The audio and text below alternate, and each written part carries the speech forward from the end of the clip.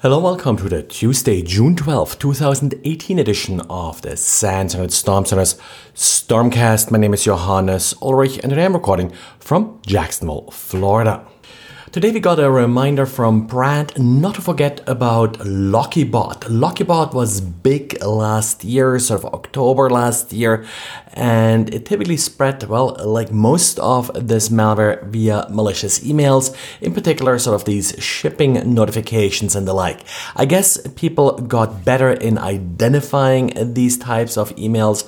Maybe also anti-malware got better in eliminating this particular threat. So we haven't heard about it in a while, but as Brad points out, it's still very much alive and going around infecting people who don't have these precautions in place.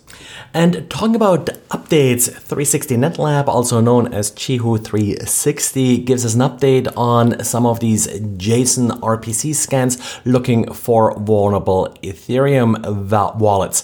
These scans typically hit port 8545, and we have written about this in the past as well, but what NetLab 360 now did is that they actually followed up with some of these scans and looked at some of the wallet addresses that have been doing this for a while. Well, amazingly, they got $20 million worth of Ethereum now in their wallet that was used in these random scans. And talking about cryptocurrencies, cryptocurrency miners are still a big thing. They're still being installed using any number of vulnerabilities. Now, it has so far been pretty simple to spot these miners because they take up a lot of CPU time. Now, a more recent miner that was now discovered is a little bit more careful. Whenever a user starts Task Manager, Process Explorer, Process Hacker, essentially tools to review the CPU usage, this miner will terminate. It will also terminate if the user does start any number of popular games that will also require a lot of CPU. So in order to not get detected, it will then terminate to not interfere with this game. This was really something that was anticipated for a while now.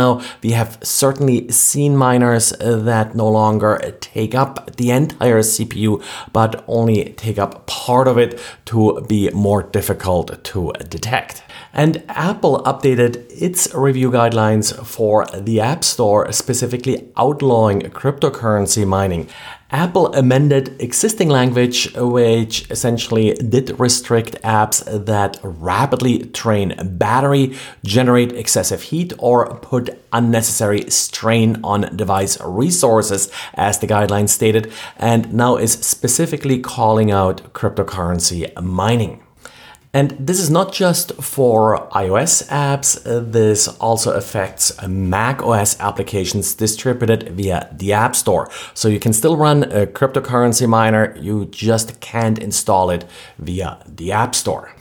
The one exception that Apple allows for is if the cryptocurrency mining is not performed on the device. So you could certainly publish an application that controls a cloud-based miner. And we have talked quite a bit about business email compromise in the past. The one thing we haven't really talked about is any arrests in any of these cases. Well, today the FBI announced that it, together with the Department of Homeland Security, Department of the Treasury, and foreign law enforcement agencies did actually take down a larger ring of individuals that is alleged to be involved in business email compromise. A total of 42 arrests were made in the US, and actually in Nigeria, 29 individuals were arrested. Now, to illustrate the scale of the operation, the FBI also noted that $2.4 million were seized and $14 million of fraudulent wire transfers were disrupted as part of this operation. Well, and that's it for today. So thanks again for listening and talk to you again tomorrow.